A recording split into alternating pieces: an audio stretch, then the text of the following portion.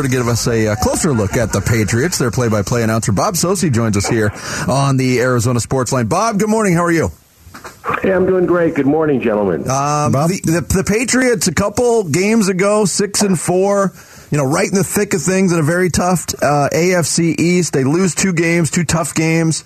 At 6-6, with the picture it being what it is in the AFC, do you get the feel that Patriots are treating, and they got a really tough end of their schedule too, as you know, Bob, but are the Patriots looking at this trip to Glendale as a must-win for them? I think they have to, realistically, considering where they are. With the games remaining, and you mentioned the schedule, because after this trip, and they're going to have a short week to play the Raiders following Monday night, they'll stay in Arizona between games. Then they go back home and on Christmas Eve entertain the Bengals, who are playing much like they were at the end of last season. And then they have a couple of divisional games between the Pats and Miami and Buffalo, and those 2 teams have won 8 of the last 10 meetings. 2 teams the Patriots dominated for a long time, and the tables have been turned. So they got a tough road ahead of them. They've been, as you, I'm sure, are well aware, very inefficient, to put it mildly, on offense. And I think looking at the matchup of the Pats and the Cardinals on Monday night, they've got to see that as an opportunity to try to get something going on that side of the ball especially. But there's no doubt about it. This is a playoff caliber. This is a playoff game for them, in essence. Hey, Bob, the offensive statistics in more than a few categories, shall we say, are not great from where you sit, which is a pretty good seat, obviously. What do you think are some of the issues you can kind of put your finger on as you guys roll into Arizona this weekend? Well, I thought Vance Joseph yesterday sounded a lot like just about everybody on the Patriots feed, and even a good number of callers into our flagship here in Boston on the subject of the Patriots offense, when he said it looks like the players are being called by a defensive coach. And you start right there. The offensive play calling, the system, it's been an overhaul this year. Bill Belichick seeking to simplify things and condense things. Also made the very unorthodox decision to put the offense in the hands of his former defensive coordinator, Matt Patricia, and, of course, the former special teams coach of the Patriots, Joe Judge, both of whom had been head coaches, not necessarily recognized for offensive expertise. And Mac Jones, in year number 2, has taken a step back. They've had a lot of offensive line issues, in addition to what hasn't been, for the most part, a very innovative offense or creative offense. As Joseph said, a lot of screens. They try to play the quick game, which on the surface, I think, initially going into Buffalo made some sense. But then they were really late and maybe never did make adjustments in that game. And so when I look at the Patriots offensively, it figured to be an offense built around 2 running backs, Damian Harris and Ramondre Stevenson, who's been by far their best player. Unfortunately, Harris has been injured a lot and didn't practice yesterday.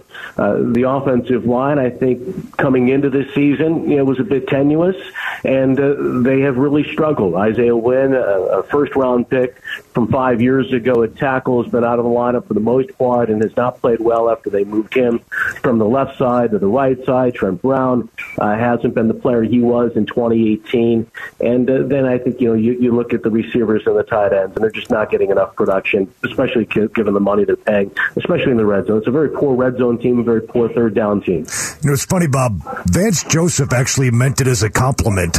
I'm going to guess the Boston callers don't mean it as a compliment. What's the level of frustration in New England right now? Because let's be honest, Patriot fans, they are not used to this 6-6 nonsense, Bob.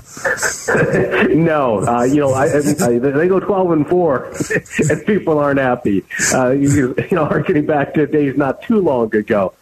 It's funny. When I heard the comment, I chuckled because he sees what everybody else sees, but you don't usually hear a coach say that, and you're absolutely right. I don't think he's saying that in a negative way, but it certainly is consistent with what a lot of people have been seeing here.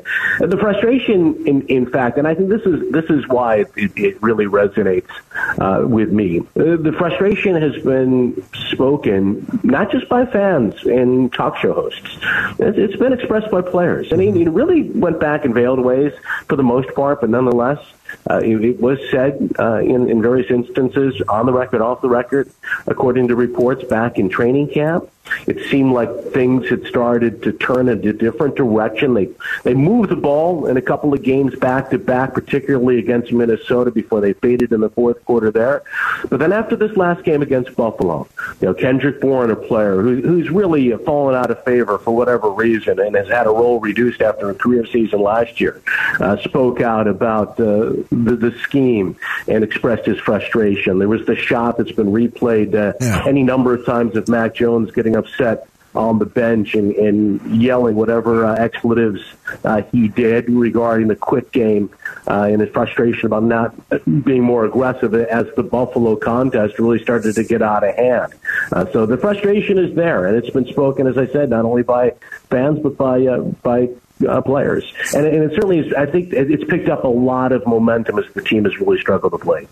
Bob Socci, the play-by-play announcer for the New England Patriots, are our guest here on Arizona Sports. On the other side of the ball, I think maybe part of the frustration, too, with Patriots fans this year, Bob, is that defense is pretty good. And a couple of guys up front, Matt Judon and Josh Uche, have been fantastic. Can you just give us a little thumbnail on what the Patriots are going to offer the Cardinals on that side of the ball? Yeah, Judon is having another Pro Bowl year for them. You know what, I referenced the lack of production for guys they've paid big money to on offense. They gave really, I think, outsized contracts in free agency last year to Aguilar and Henry and Jonnu Smith, for example. The one free agent signing, though, that has really paid off for them is Matthew Judon. 12.5 sacks last year. He's got 13 this year. Uche has really come on of late. He's had a couple of multi-sack games in the last few weeks, and he's a guy with tremendous athletic ability and the talent to rush the passer coming out of Michigan. Big problem for him, though, is been a lack of health. But we've seen him, really kind of show what people expected from him all along here in season number 3 of the last few weeks, as I mentioned. But I think it'll be interesting to see how they try to defend Kyler Murray with his mobility. A couple of times they got position out of position against Josh Allen, and he made them pay. And, with Belichick, often, if you don't maintain your integrity, or you better as a defensive player, and I have to think that's going to be an emphasis in this case. Maybe not trying to get upfield and sack Murray, but at least try to force him to diagnose coverages from the pocket. They've got a couple of guys on that side of the ball that I think are critical to them. Jalen Mills did not play last week. He did not practice yesterday with a groin injury. They've got a couple of young players they've been using a lot more, including Arizona State's Jack Jones, a rookie, who's made some plays early in the season, but I think he's been exposed a little bit. And it's going to be interesting to see how they try to match up with the Cardinals receivers. Jonathan Jones has been their best cornerback, but he was exposed a little bit by Justin Jefferson and then Stephon Diggs.